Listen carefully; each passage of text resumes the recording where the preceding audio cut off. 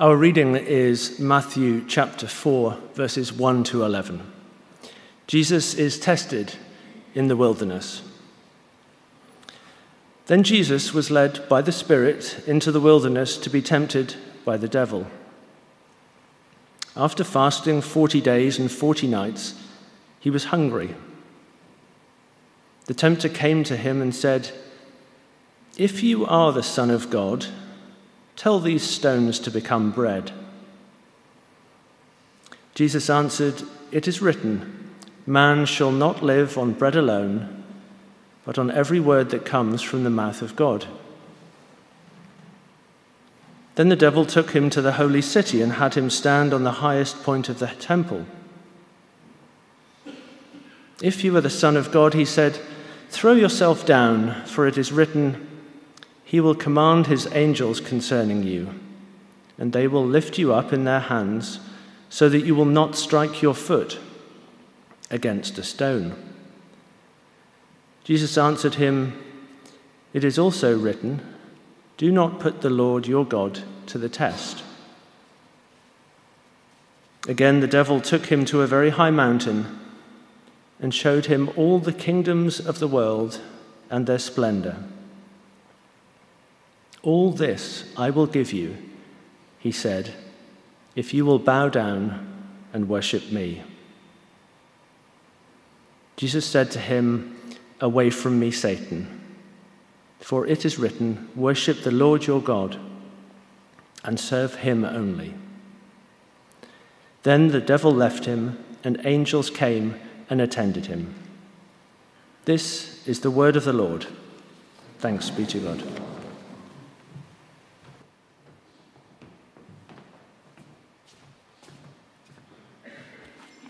Thank you, Adam.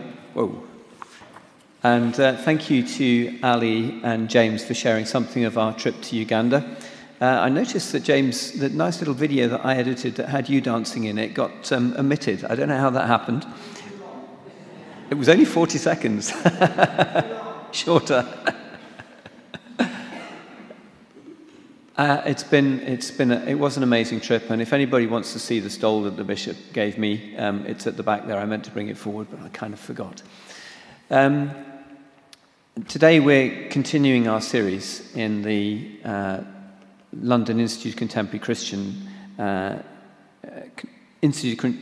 Christianity's course that we are following.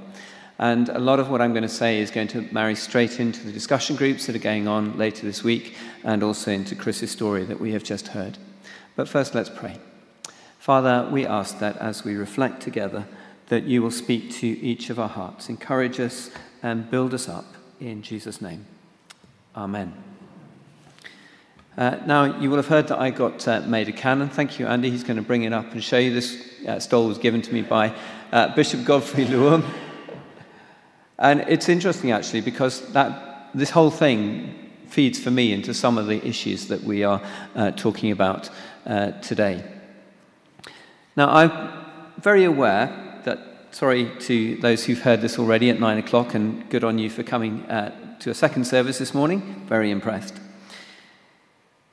That as we look at this passage from Matthew chapter 4, this for Jesus is the beginning of his ministry. And for some of us, we may be at the beginning of our Christian lives, but others, like me, who this month have celebrated, or last month celebrated our 60th birthday, and also discovered to my shock that I have a son who's about to get married. That's really disturbing. Immediately makes you feel old. That actually, these words for Jesus at the beginning of his ministry are slightly different, because I've lived as a Christian now probably for the best part of 60 years, one way or another. And so how does what Jesus experienced right at the start of his calling feed into my experience now? What are the lessons for me is a big question. Now, we just heard in that video Chris being interviewed, and I don't know if you noticed how he reflected on the inner turmoil, the emotional turmoil that was evoked in him by being offered his dream job. You know, he said he'd spent 20 years trying to get this amazing job, and now it's offered to him on a plate, including a promotion, a salary rise, and he finds himself saying no. And that decision evoked in him enormous emotional turmoil. And he went away into the wilderness, and he described, if you notice, just to remind you of what he said, he recognized in him, in that emotional turn, those deep emotions draw out from him a recognition that he had a deep inner need for approval. That even though he was saying no, it was really hard to let go of the fact that all his friends would have turned around and said, well, you must be mad. Why are you giving up on this amazing job that you've got? Haven't you wanted it all your life? And actually, you're a great person. You can do that job really well. And so he experienced a sense of loss and pain because of the way people might react. And he recognized that need for approval from those around him. Secondly, he identified a need for security. That new role would have brought him increased salary, would have helped him to feel certain about what he was doing about the future. But instead, by following God, he was choosing a different and much more uncertain path. And the fear and anxiety that evoked in him led him to question what was his security built on? Where was he finding his safety? And thirdly, by embarking on that uncertain course in obedience to God, he was giving up control over his own career and life. Up until that point, he'd been in control of his career path. He had the steps, he knew where he was going. Suddenly, he's offered what he thinks he's always wanted, and God says to him, you need to walk in a different way.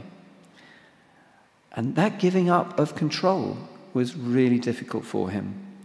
And when it was taken away, those choices in the clear path, he found himself uncertain and disconcerted, and asking questions about how far was his happiness, his contentment, related to his ability to control his world around him and what he was doing and to live his life, and how much of it was due to his faith and trust in God. And that was definitely something that we saw in Uganda. People, Ali kind of alluded to it, people who have next to nothing, who sometimes do not have the school fees, or one lady that we met who needs an operation for a cesarean that she's got to have as her baby is coming, and they don't have the money for it. What do we do? Where is our security in those situations?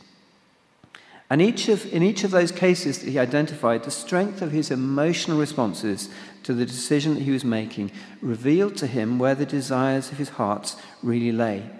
That only by recognizing and naming those emotions and the nature of his desires could he be set free from their hidden power. So let's just look briefly at Jesus' temptations and his responses.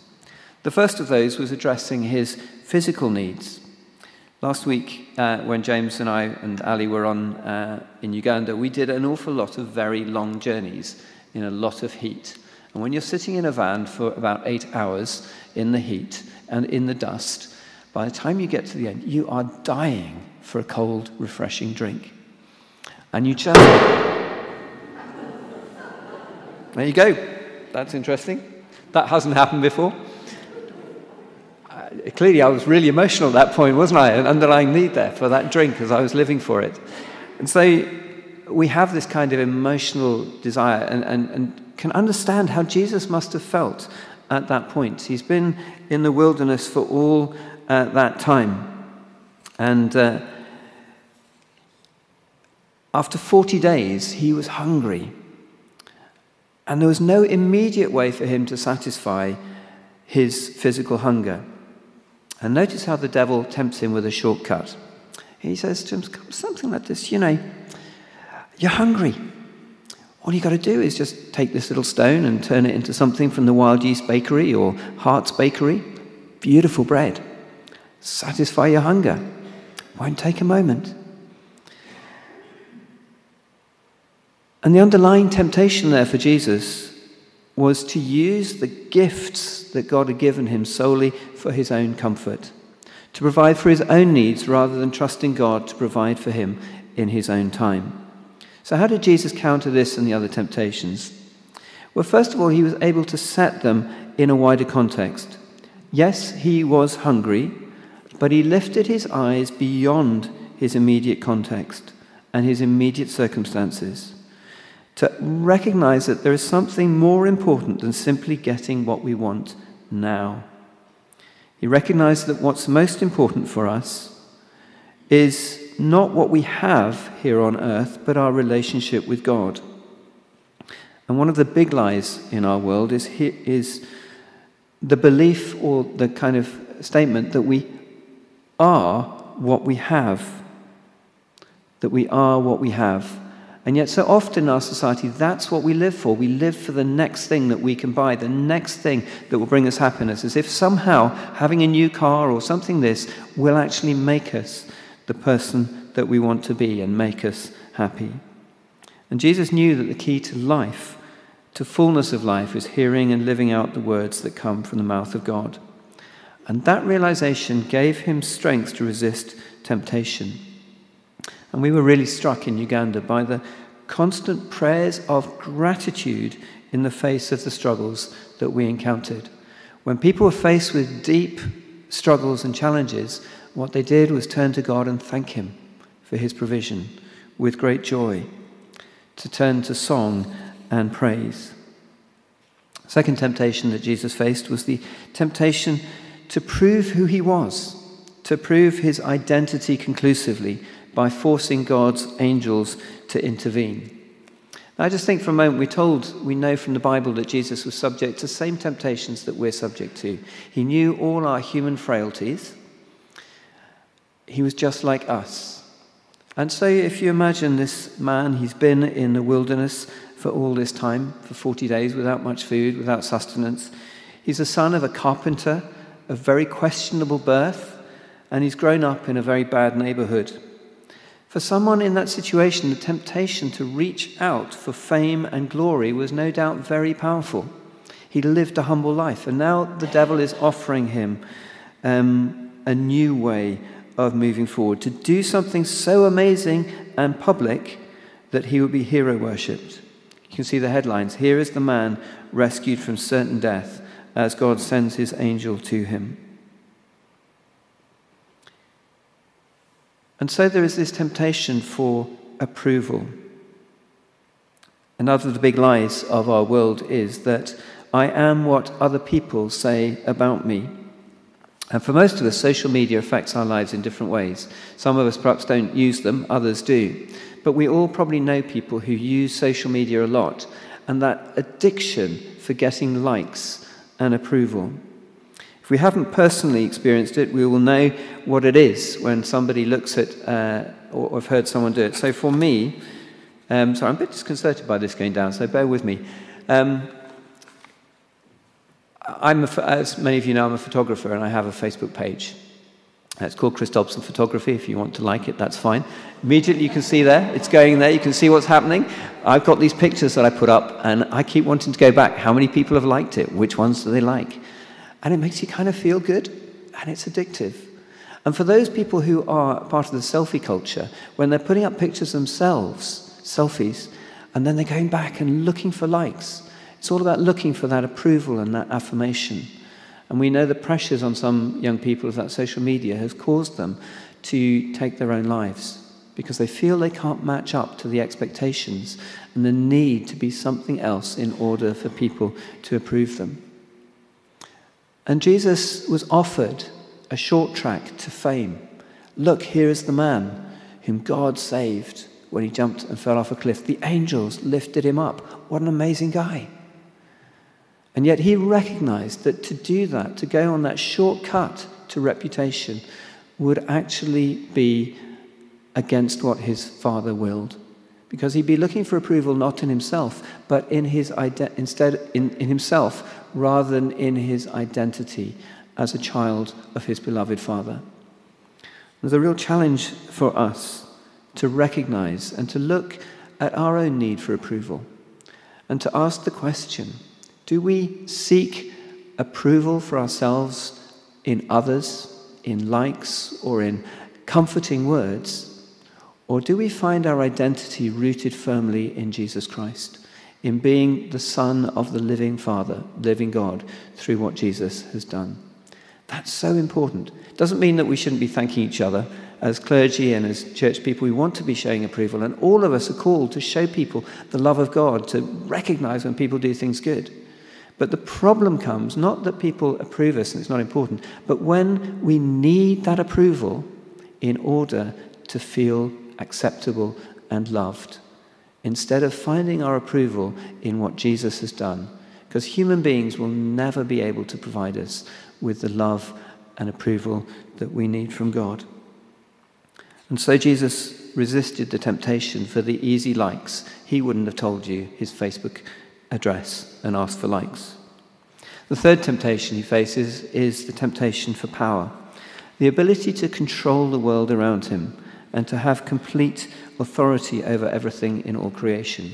Now we know that the Bible tells us that later on Jesus was to be given all of those things. But before that can happen, he will lose all control of his life and be led in chains to a cross.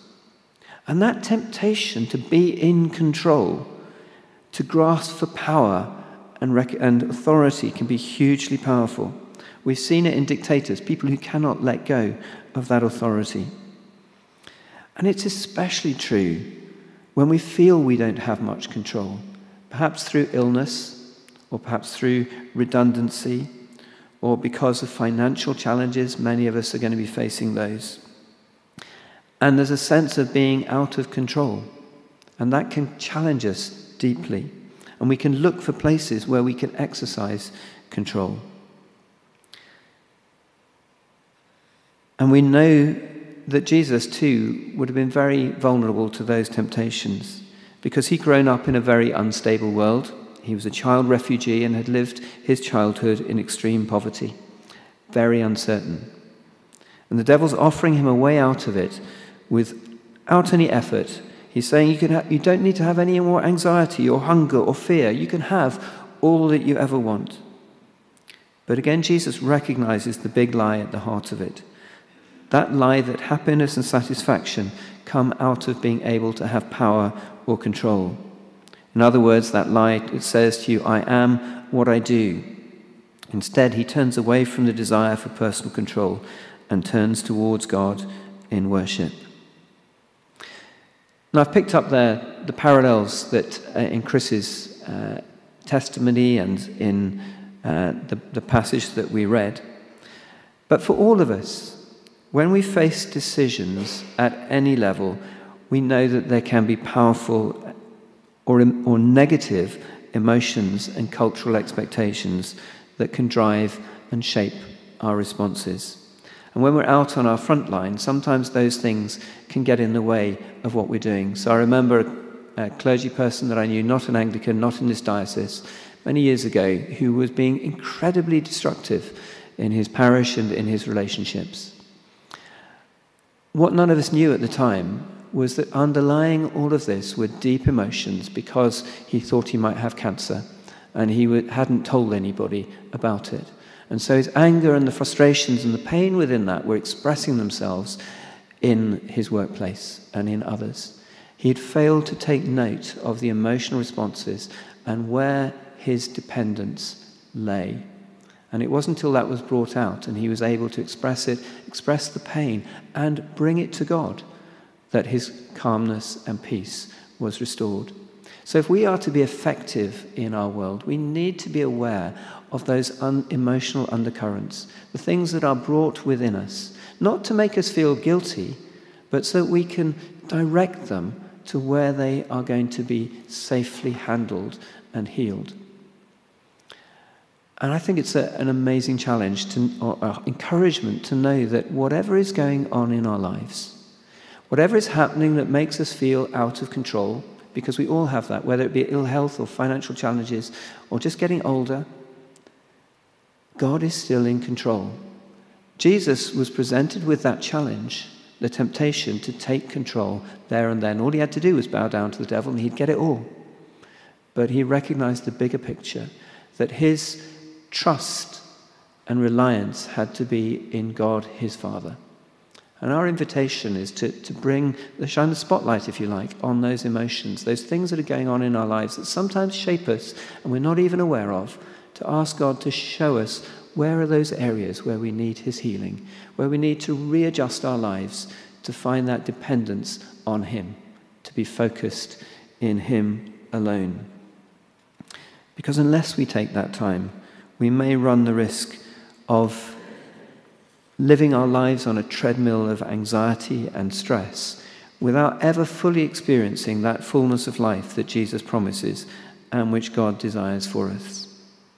Now, in this coming week and in home groups, why not take some space and time to reflect a little bit in prayer, asking God to show you whether there are any underlying emotional needs or pressures or stresses in your life that you need to address, that actually God wants to set us free from. And ask God to help you see where they are indications of a deeper unease that he wants to address and heal, or where actually it might be a godly calling upon your life to say something needs to change. But the great thing is, as Jesus found, is that God is faithful. Whatever the circumstances of our life and wherever we are, when we focus upon him, when we keep our eyes fixed on him, remember that old song, when the road is rough and steep, fix your eyes upon Jesus, then we can find that place of peace and stillness in ourselves that enables us to live out our lives in confidence and joy and hope in a very uncertain and unstable world.